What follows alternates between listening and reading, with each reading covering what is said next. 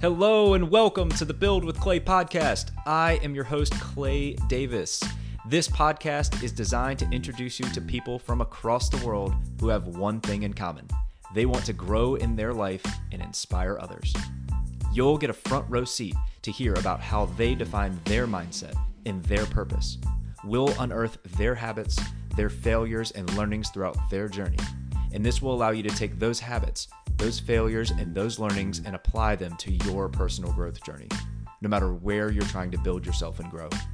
This podcast is designed for you, so thank you for being here. Prepare to meet interesting people, hear fun stories, learn something new, and plan to leave inspired. Jack Byrd is an emeritus professor of industrial engineering at West Virginia University. He's been on the engineering faculty at WVU since 1968 and has taught more students at the university than any other professor. Jack also serves as the president of the Interactivity Foundation, which aims to strengthen our democracy through the use of small group discussion process to explore diverse perspectives and generate an expanding set of divergent possibilities. Jack cares incredibly deeply about his mentorship of current and former students, which certainly comes through in this conversation. The impact he's made on former students is incalculable. He has dedicated the last few years to sharing his stories and thoughts around the growth of others, which is where he and I first crossed paths as one of my mentors, Mark Bidgood, was sharing Jack's newsletters and musings with me. After reading a few, I knew he would be a great guest. And lucky for me and the listeners, he's graciously accepted my offer to be on the podcast. Enjoy. Super excited to have Professor Jack Byrd on the podcast today. Jack, welcome to the podcast. Thank you. Looking forward to it. As we do with all of our guests here, I always ask a couple of kind of silly, hypothetical, get-to-know-you questions. So I'm going to start with a relatively easy one. Would you rather be in a rainstorm or a snowstorm? Probably a rainstorm. I actually don't mind rain. In West Virginia, we've got a lot of hills, so those sometimes can get very difficult to navigate. But it would be a rainstorm. Would you rather be able to look into 100 years into the future or 100 years into the past? I do a lot of reading, historical reading. I'm fascinated by how things get started. And so I'd probably look at the past. All right, that dovetails well into our next question. Would you rather read fiction or nonfiction? Fiction, very much so. I had a mentor who was very, very helpful to me in my career. And one of the things he talked to me about was approach anything that you're approaching as if no one had ever done it before. And that's been some of the best advice I've ever had, I think. I tend to be a pretty creative person, and it really helps me think about issues in new ways. What book or books have greatly influenced your life?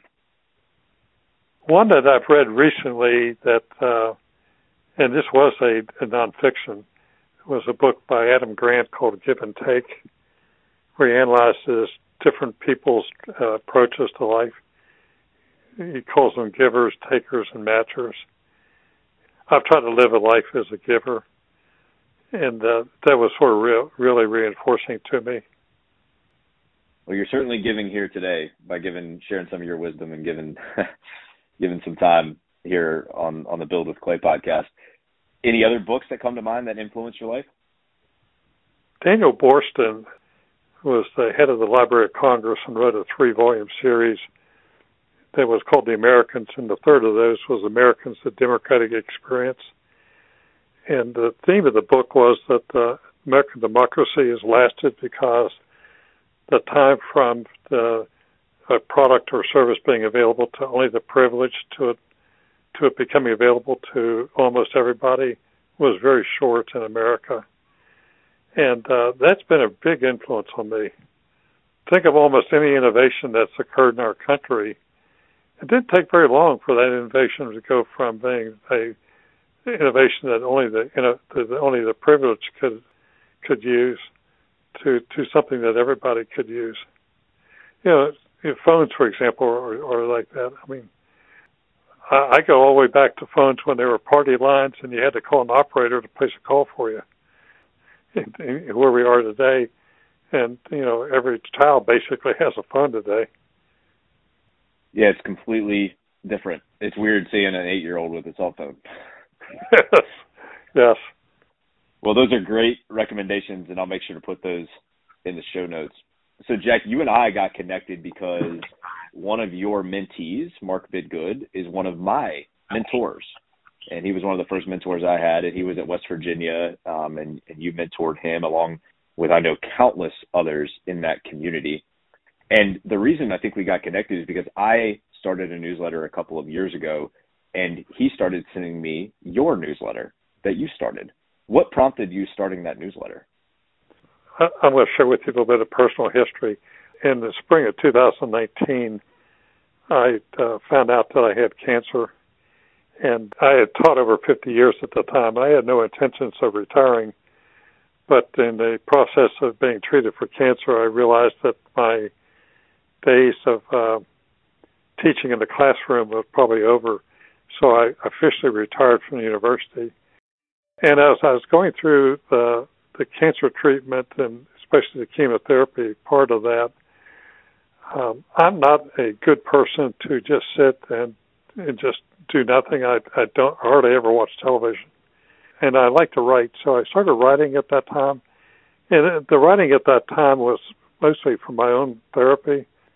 And this will be the spring of 2020, right at the offset of COVID, and something dawned on me. Maybe that my writing would be also helpful to alumni.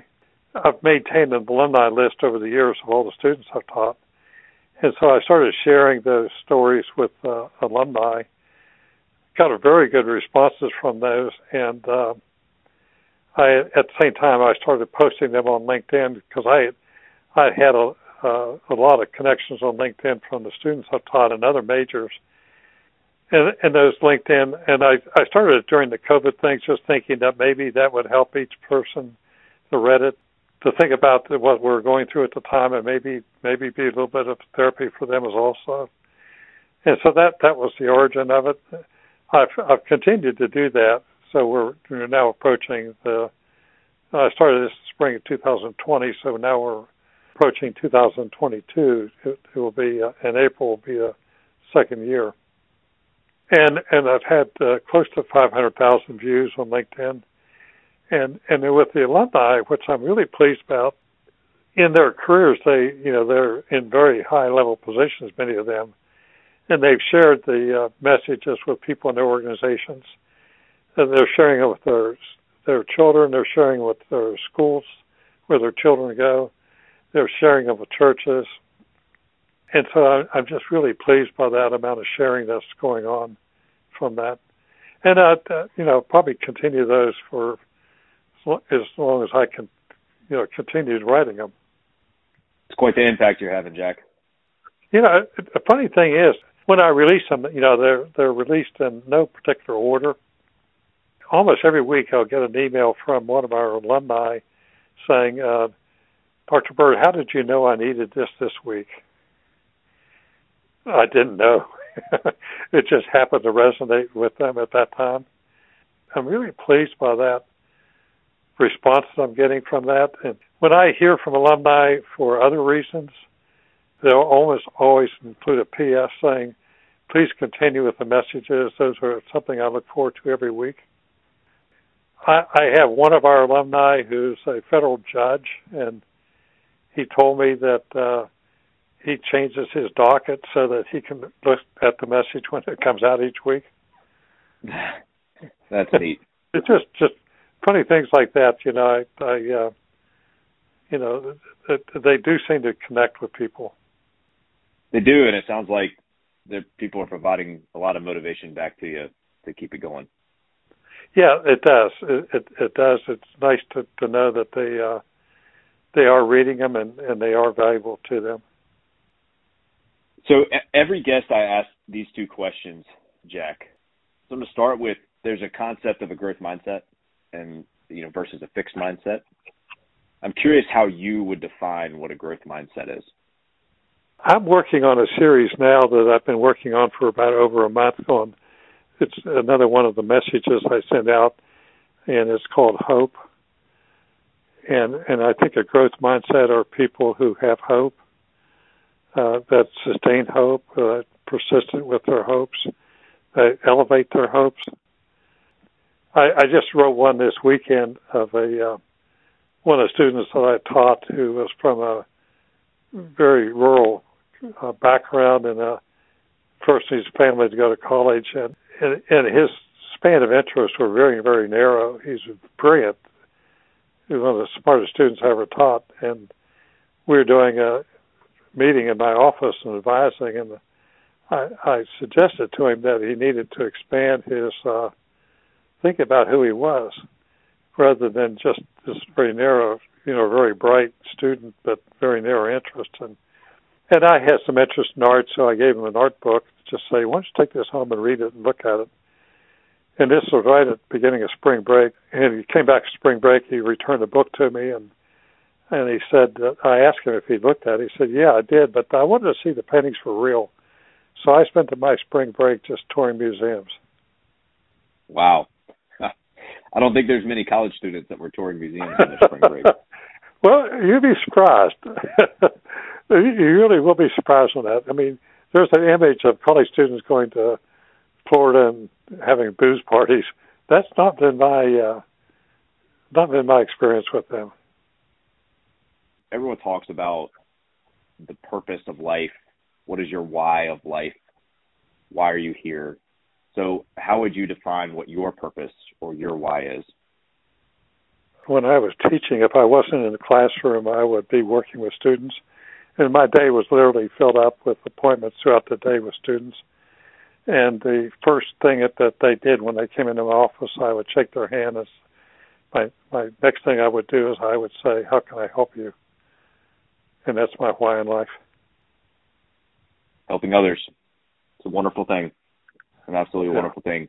Well, what's really cool is that segues into you creating a class pretty recently. Could you tell us what that class that you created?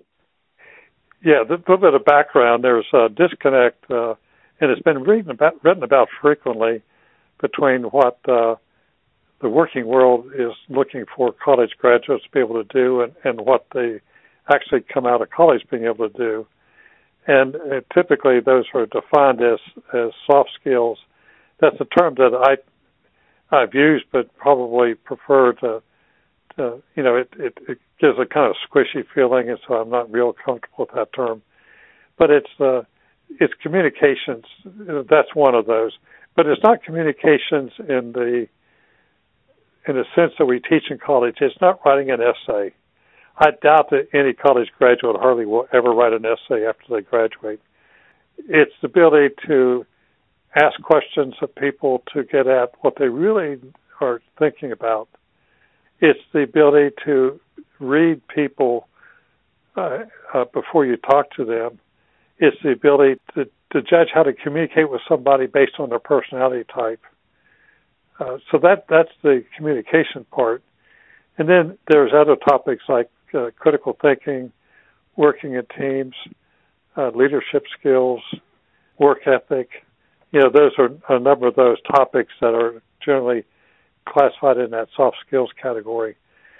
So when I knew that I wasn't going to be able to teach face-to-face anymore, I contacted the president of the university, and he transferred me to our provost, and I proposed that I develop an online course that would be focusing on those skills. It would be a course that would be open to any student in the university from junior year on. I wanted junior year on because I wanted them to have a little bit more experience with life. It is online, so each class period there would be 3 online sessions a week. They will read content that I've written, and then I have a lot of experience with this. And it's very conversational. It's easy to read. And then I ask them a question that takes that content into their personal context. So I ask them how they view an issue from their own experience. what they're doing about that. And then in addition to the assignments, there's an online discussion each week, and they will participate in that online discussion with their classmates. The experience of the course is that it's probably has some of the highest ratings in the university. I get very high ratings for that. I've kept up with students after they've graduated. The discussions are wonderful. I did not expect that students would be that open with their comments, but they're very open. They're very sharing with their comments. I'm particularly pleased that the class has a tremendous diversity of students in it. We'll have, for example, working adults who are single parents of children who would find it very difficult to be on campus to take a class and need classes to graduate. And I'm very pleased that I'm able to provide that help to them. We'll have students in every major university that are pursuing a variety of careers, and I can help mentor them in those careers. It's a very interesting class to teach. It's interesting. The class fills up every semester, but it's by word of mouth. I don't do a lot of advertising. It's not well known by the advisors, but students tell each other. They tell their classmates, you ought to take this course. So that's, I think, a good sign of the value of the course. I think that's a fantastic sign, and it sounds like that it's been around for a couple of years now. Yeah, this is I'm actually now in the fourth semester of teaching the class. It's an asynchronous course, so that means the students can do the work at the time that they can fit into their schedules, which I like because I think that it caters to students who are needing to work to pay for college. I do put deadlines on assignments. There is a penalty for being late. Students don't seem to object to that after the first time or so. I think there's a discipline of getting work done on time that's necessary. In my comments to their discussions, I give them feedback on every discussion comment that they make, so I'm giving them a lot of feedback. I get to know the students very well in this course. And the remote teaching has gotten a bad rap. If you do it well, it is equal to what you would do in a classroom. If I were to teach this in a regular classroom, I don't know that I would have gotten to know the students quite as well as I do now. So I love the examples that you listed. I'll relist a couple of them around asking the right questions, around how to read people, having critical thinking, developing work ethic, working in teams, developing leadership skills. Jack, can we go into a couple of these and talk about how to develop some of these skills or maybe the implications of not having the skill in the real world? Yeah, let me talk about the one that's most recent and the discussion question that they were talking about, that they were responding to, and the content of the course was the role of mentors, and you had mentioned that earlier as well. One thing that surprised me is I asked them an assignment question about did they have a mentor in college, and not one of them had. I'm surprised by that, actually. And then I asked them if they had a mentor, who would that mentor be? And they would describe the characteristics of who they would like to have as a mentor. And then the kind of questions that in the discussions that came up, there were several students that said they were reluctant to seek out a mentor because they've always felt like they needed to go it alone. They were stubborn. They've admitted this in their responses. And my response back to them, I said, it's not a question of will you have a mentor? You're going to need a mentor because I don't think you really can go very far without one. But then others talked about the struggles they think they're going to have in finding a mentor, and I suggested to them that they won't have a struggle if they use the content from the lesson. And the kinds of things I talked about in the lesson was, first off, finding the givers, using the Adam Grant phrase, but then seeking out advice and advice on maybe personal things, But the key thing is always providing follow-up on how that advice worked out. Let your mentor know how that advice worked out. And after you do that a couple times, that person is going to be a lifelong supporter of yours. And so, I think coming from that particular set of lessons, I suspect every one of them will have that on the radar now when they start their careers. That's interesting that there was reluctance. I was thinking back to my college years, and probably outside of my father, I don't know if I actually had a mentor, which is strange now looking back on that because I'm now so mentor-centric. You know, I wouldn't be in the position I'm in today without the mentors I've had throughout my career.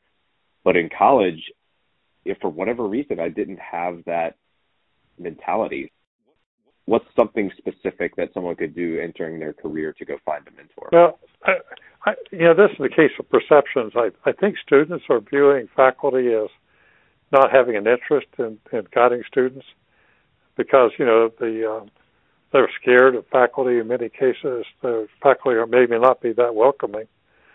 And certainly faculty incentives aren't geared to mentoring. So that there's a perception that students think they're being a bother or faculty don't want to help. And then on the faculty side is I think that if they find a student who really takes a genuine interest in comes to them for advice and then follows up with them, faculty love that. I mean, they actually at times are kind of lonely that they don't have more student contact. So there's a perception difference there. And I had the pleasure of teaching all the freshmen in our college. It was very unusual for a senior faculty member to teach all the freshmen, but I did. And the thing I mentioned the first day of class is that, I've got a lot of experience and I can help you with any issue. All you need to do is just come, see me, and I'll help you as much as I can. That seemed to resonate with students because they would flood into my office. But I think faculty have to reach out and say, if you need help, let me know. From a skill standpoint, another one that caught my ear was around asking the right questions. So how do you go about developing that skill? I do what you're doing right now. I suggest that they not have a list of questions that they come in and ask one question after another, that they let each answer lead to the next question. If you do that well, you'll get information that you never thought you'd get. With students, if they had gone into an interview or to talk to somebody without guidance like that, they would have had a list of 10 questions, and they'd ask one question and ask another question and ask another question, and never really get the real answer that they really needed to find out. Another thing I teach them is when the person that they're interviewing suddenly turns very emotional, put your pen down. Just look at them and just let them continue. Don't look like it's being recorded at that time or you're taking, recorded notes at that time. Another thing I suggest to them is that before you ask your next question, always let some silence be there, because they may add more after a moment of silence than you realized. I mean, the real stuff may come after the moments of silence. We don't have to do that now. I was testing you. That's some of the best.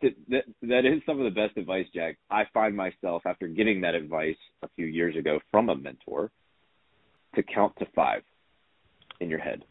And it's amazing that by about second 3 or second 4, that most people will start talking again because, one, they don't like silence. They're not comfortable with silence. And then you're right, the information that can flood from that can be extremely helpful to the conversation. One of the things I emphasize to students is that I don't care what their background or what their major is or what their job is. There'll be times when they have to find out information from other people. And that's a matter of interviewing them. It's not interviewing for a job. but asking them about stuff. That ability to ask questions is essential. Yeah, one thing I've learned a lot about questions is trying to ask open questions versus closed questions. Yes. You all yeah, talk that's about another that? part of the topic as well. It's remarkable how the students connect to that. And what I do in the discussions is I present them a short message that is probably a 2-minute read altogether. And that short message really sets the tone for that discussion. As a result of that discussion, they have so much better insight than they would have had just by attending a lecture or doing an assignment. One thing your listeners may find interesting, that one of the lowest forms of learning is reading. One of the highest forms of learning is saying and doing. So when they are responding in a discussion, they are saying, and that's a much higher level of learning because they're putting it in their words. If they're just reading it, I find most of the students, and I'm the same way, if you're reading it, your eyes may be passing over the words. I'm not sure how much is really connecting to your brain. But when you're saying, it's really, your brain's really connecting them. And it sounds like you facilitate that a lot within this class. Yeah, really try to do that. Let me share with you a thing around teams, because this is a subject that's very dear to me. When I would start my sophomore class, I would tell them that, you go over the syllabus, and I tell them that part of the grade in the class will be group projects, that they're going to have a lab and they'll do group projects. And there's a groan, because they hate group projects. They hate that, just for a variety of reasons, and a lot of times freeloaders, and just don't like having their grade depending on somebody else's performance. And then I tell them that the classmates that they have in their group in this class will become their best friends for life. And they all laugh. I require them to sit together in class. And at the end of the class, about every other class period, I will give them a 5-minute problem to solve. And they have to work together on it. They have to turn it in as a group. And they work together because they're sitting there as a group together. And then they have a lab together, and they get a group grade for that. And then as the semester wears on, about 3 weeks into the semester, I walk into the room, and the noise level is deafening. They don't even know that I walked into the room, and I literally have to scream out, "Shut up," because that group, every one of the groups, are sitting there sharing their just personal experiences of each other, like they've known each other forever. And then this is a sophomore class, and then 5-7 years later, I'll get a wonderful email with a bunch of pictures of that group at a wedding of one of their teammates. How cool is that? Yeah. And every one of them, when they do we have something at the end, the last thing that they do in a class is senior year. They do something called Mountaineer Memories, things that they will remember from their experience in college. Every one of them talks about their friends that they developed in that project teams. But you have to design that. It can't be just accidental. You just can't let students put them in a group and just say, go work as a group. You've got to educate them to how to do that, and you got to set up a structure for how to do that. Yeah, you cultivated an environment that really cultivated teamwork. So what are the implications of not having this skill of being a part of a team?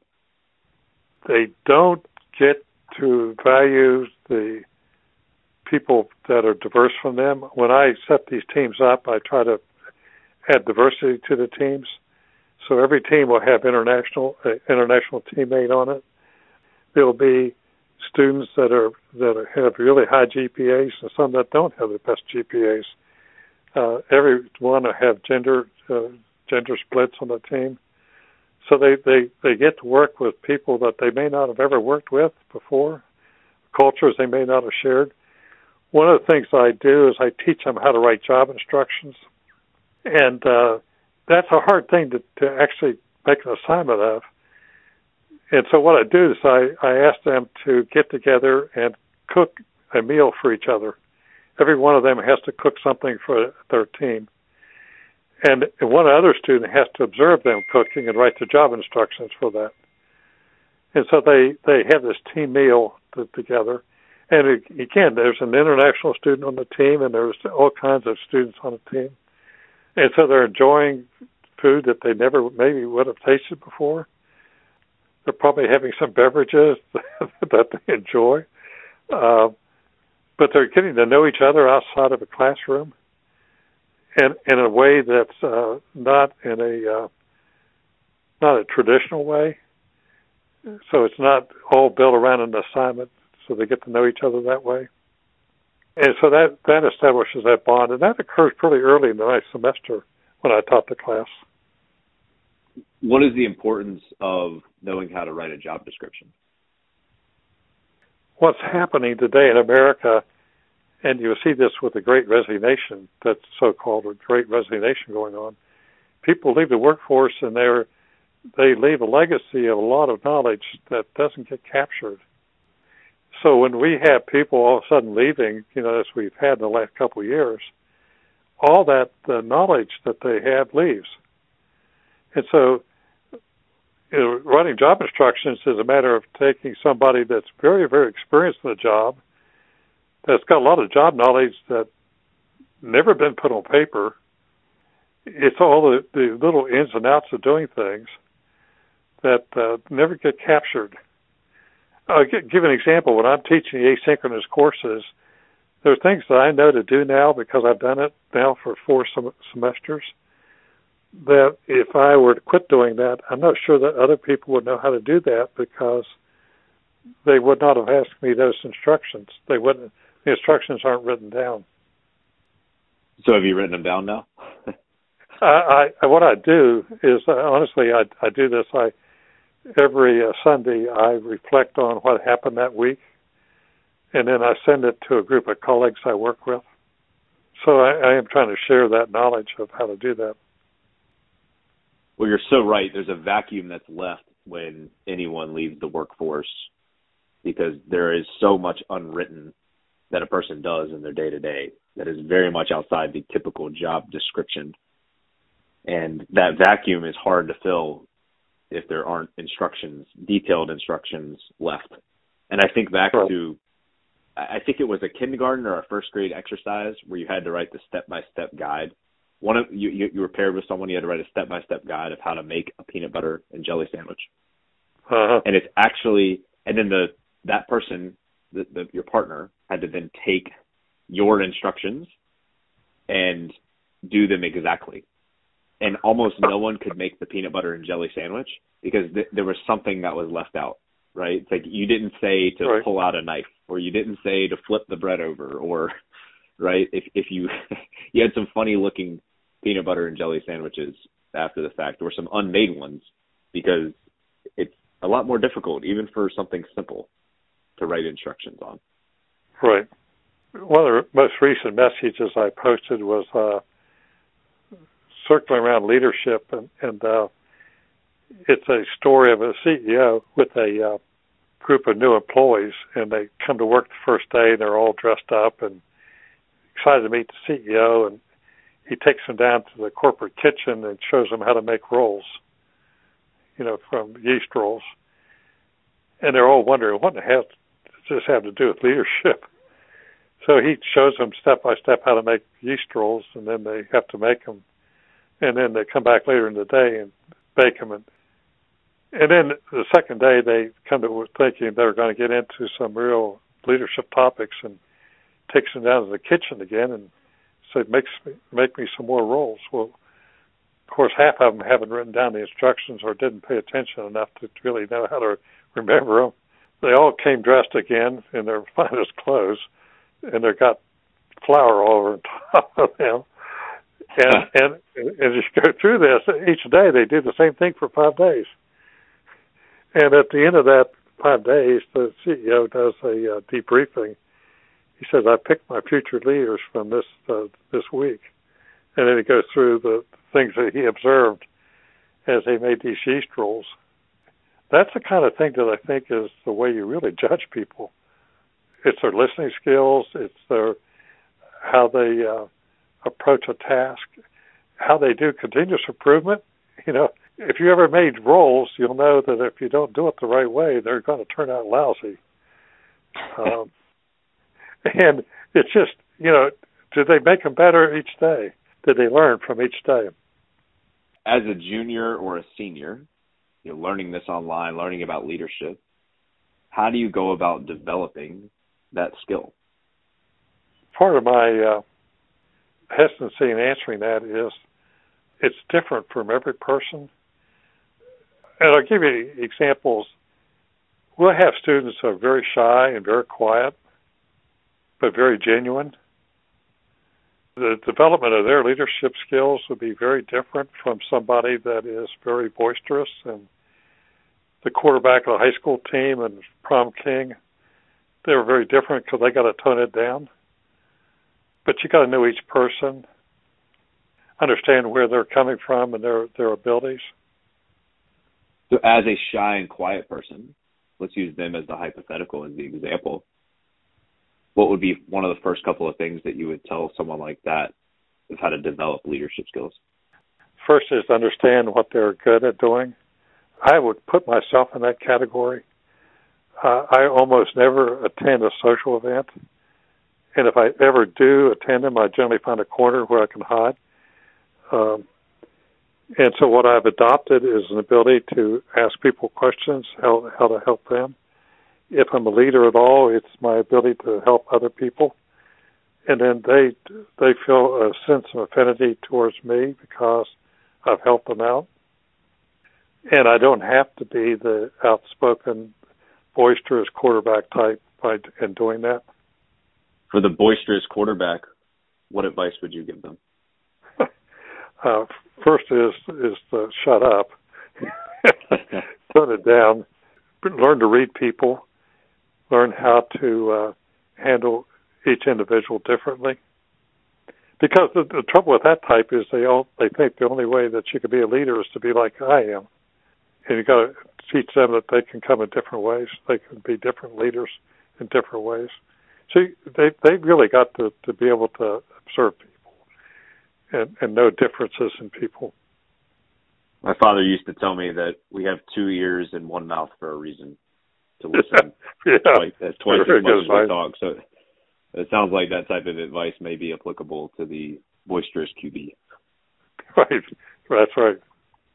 But it's hard because you're right. In society, if you were to ask probably 100 people who a leader is, they're going to say tall, loud, quarterback, athletic. That type of person is probably going to come up most when, gosh, there are so many leaders out there that are that more quiet, introverted type, and they just don't get the same acknowledgement in society, but they're just as, if not more important. So that's very correct. And I've seen that with the students I've taught that have gone on to leadership positions. I've taught, I think, over 150 graduates who are corporate leaders. And I define that as vice presidents and above in corporations. And these are typically major corporations. I'd say out of that 150, 20% or less would be identified by anybody as being leadership potential in college.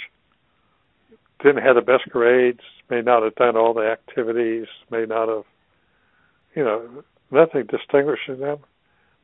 So what's the quality that comes to mind with those types of people? Practical skills, personal genuineness. I think the genuineness is probably the most important one. They're not fake. They're just who they are. It's one of my favorite characteristics in anyone. It's someone who's genuine and doesn't change who they are depending on the situation that they're in.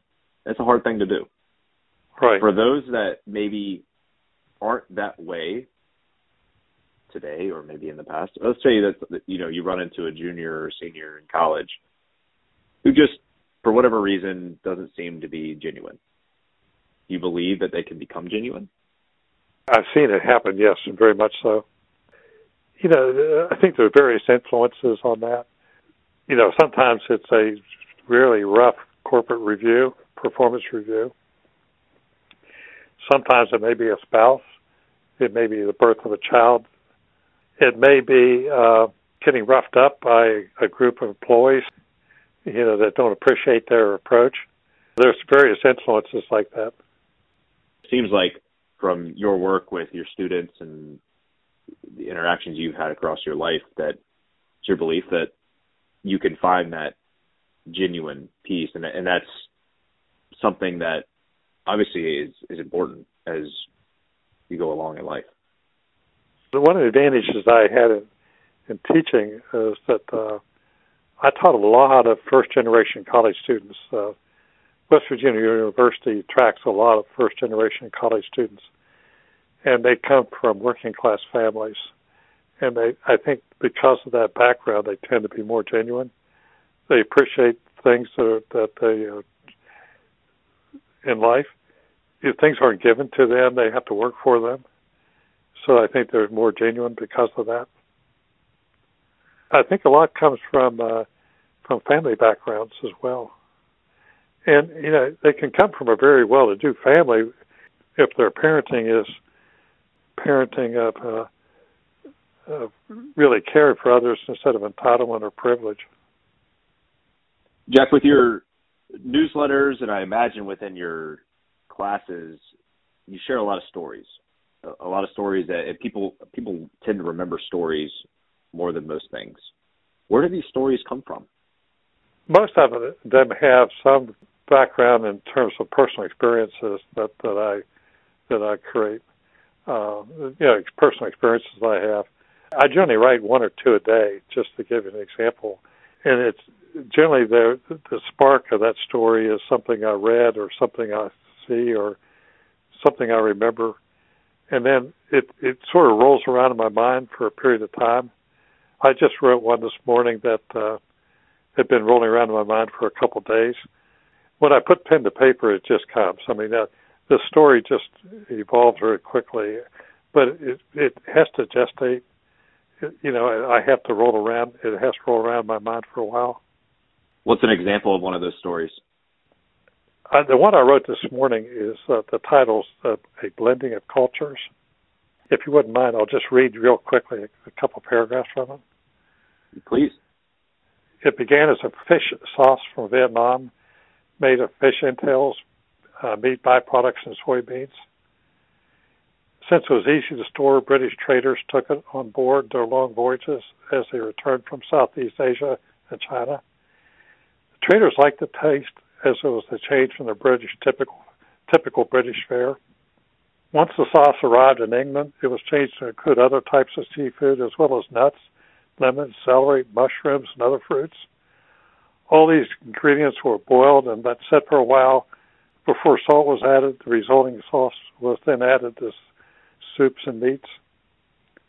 An American horticulturalist by the name of James Meese added love apples to the mix.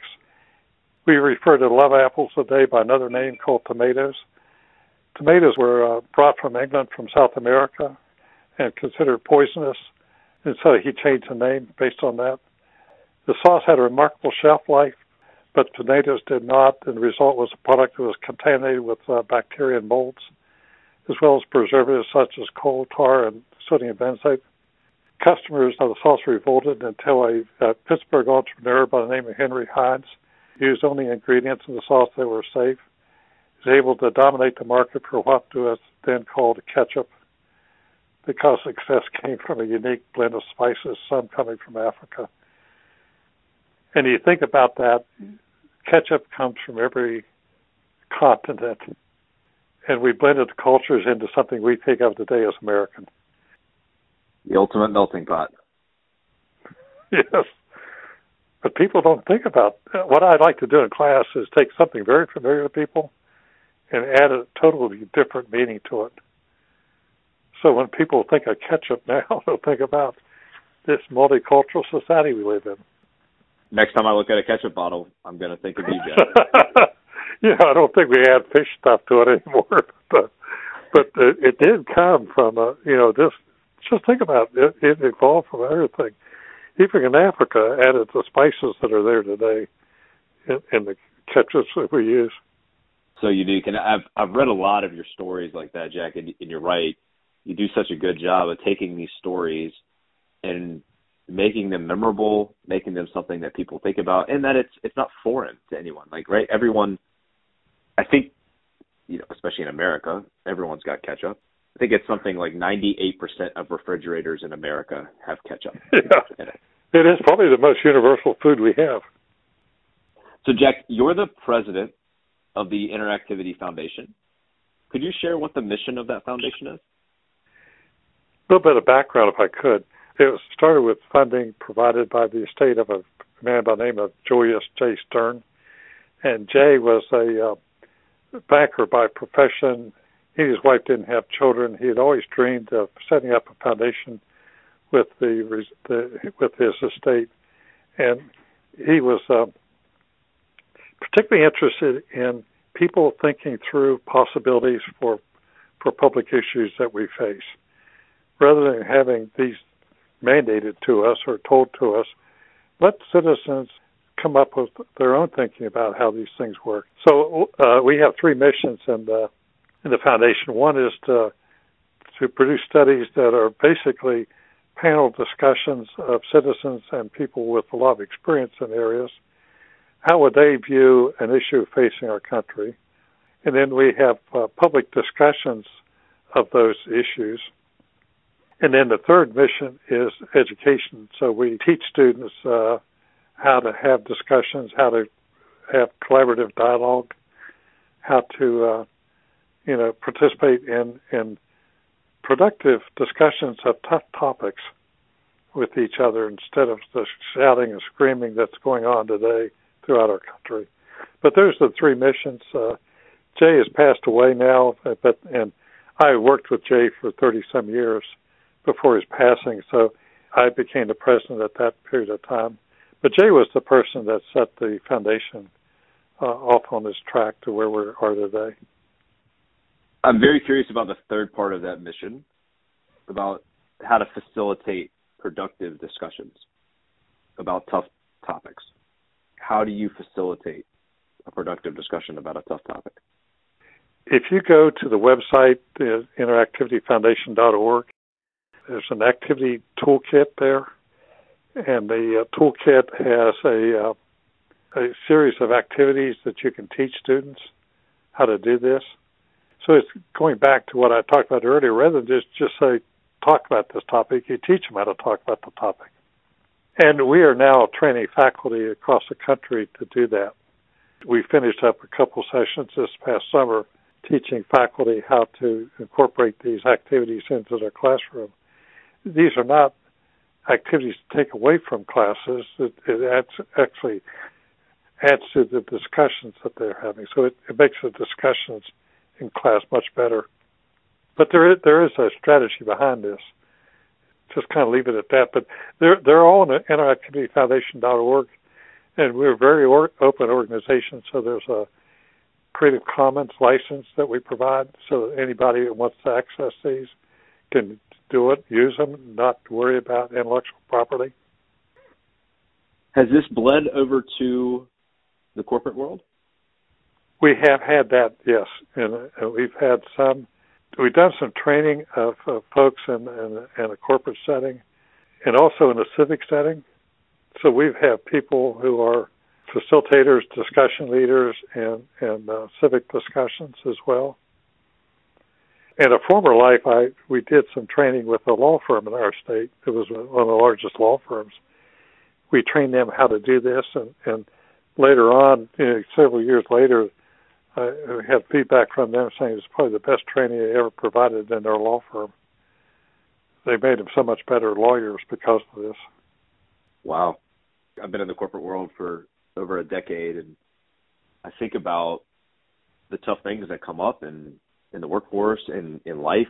I mean, you can even look back just, a year ago when everything going on with the Black Lives Matter and just everything happening with the stress in our country of the United States. and how that bled into the corporate world. And I'm just thinking about the discussions that I had or that my colleagues or coworkers were having, and how impactful something like this could be to ensure that the leaders and others in the organization are facilitating productive discussions. When you start bleeding personal beliefs and these very diverse things that are happening in the world into the corporate workplace, it's a struggle for many to have a productive discussion. One of the things that one of the activities we have is one that's based on values identification, where we start by asking each person in the discussion to describe their values. And then as they make a comment in the discussion, we said, how does that relate to your value? And when you think about how these points that they're making relate to personal values, it changes the tone of what they're saying. Yeah, it's almost immediate understanding or close to it. Or you can kind of empathize, okay, because they have this value, I can see the connection point of why they would believe this certain thing about this certain topic. And maybe you don't agree with it, but you can understand. Right. I like that a lot. I had a student, I taught a class on facilitation every year, and this student in the class was, she was very shy. Hardly ever said a thing in class, and then she facilitated the first time, and I have never seen a better job of facilitating. Because she was shy, she was very good about getting other people to open up, because that was her coping mechanism.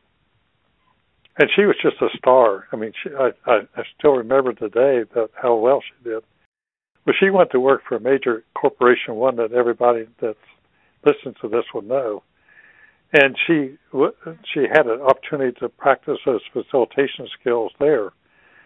And she became as well known there as she was in my classroom.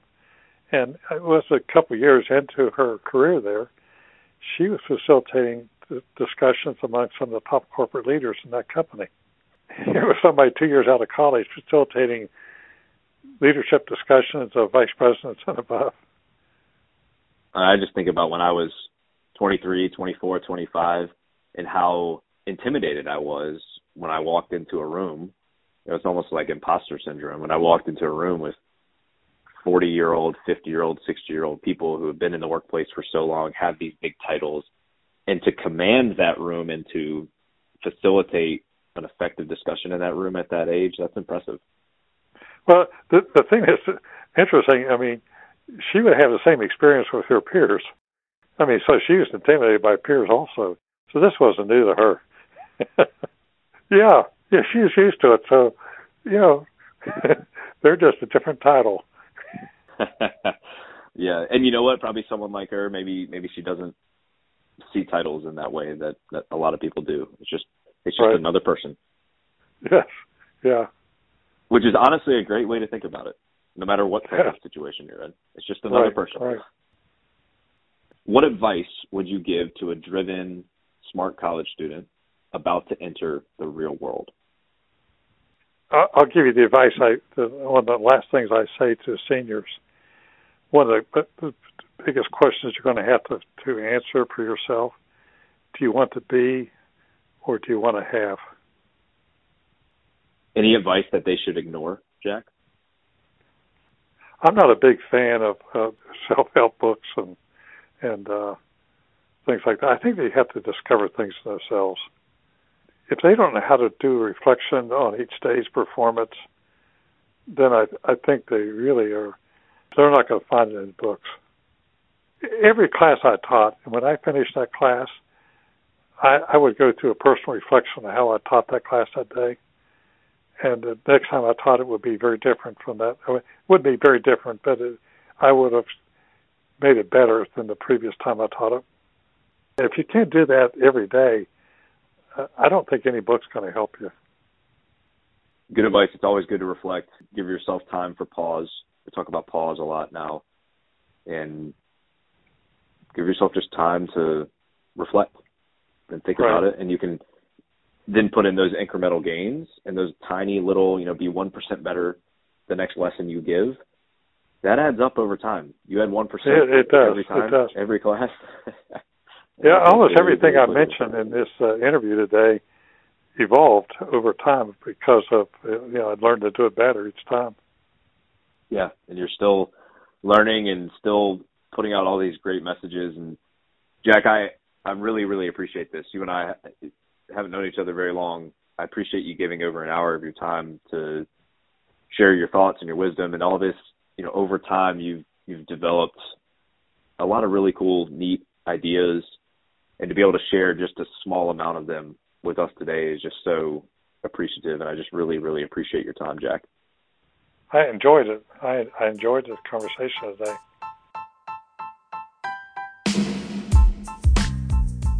Hey listener, it's Clay. Thank you so much for tuning in to this episode of the Build with Clay podcast. I encourage you to subscribe wherever you listen so you can discover all the episodes and hear from others about their growth journey. If you know me at all, you know that I love feedback. So please rate the episode and provide your comments so I can grow and be better for you and our guests. For more content, you can find Build with Clay on Instagram @BuildWithClay and head to claydavis.substack.com where you can sign up for a bi-weekly newsletter sent directly to your inbox. Thank you so much for listening. I hope you're inspired to grow.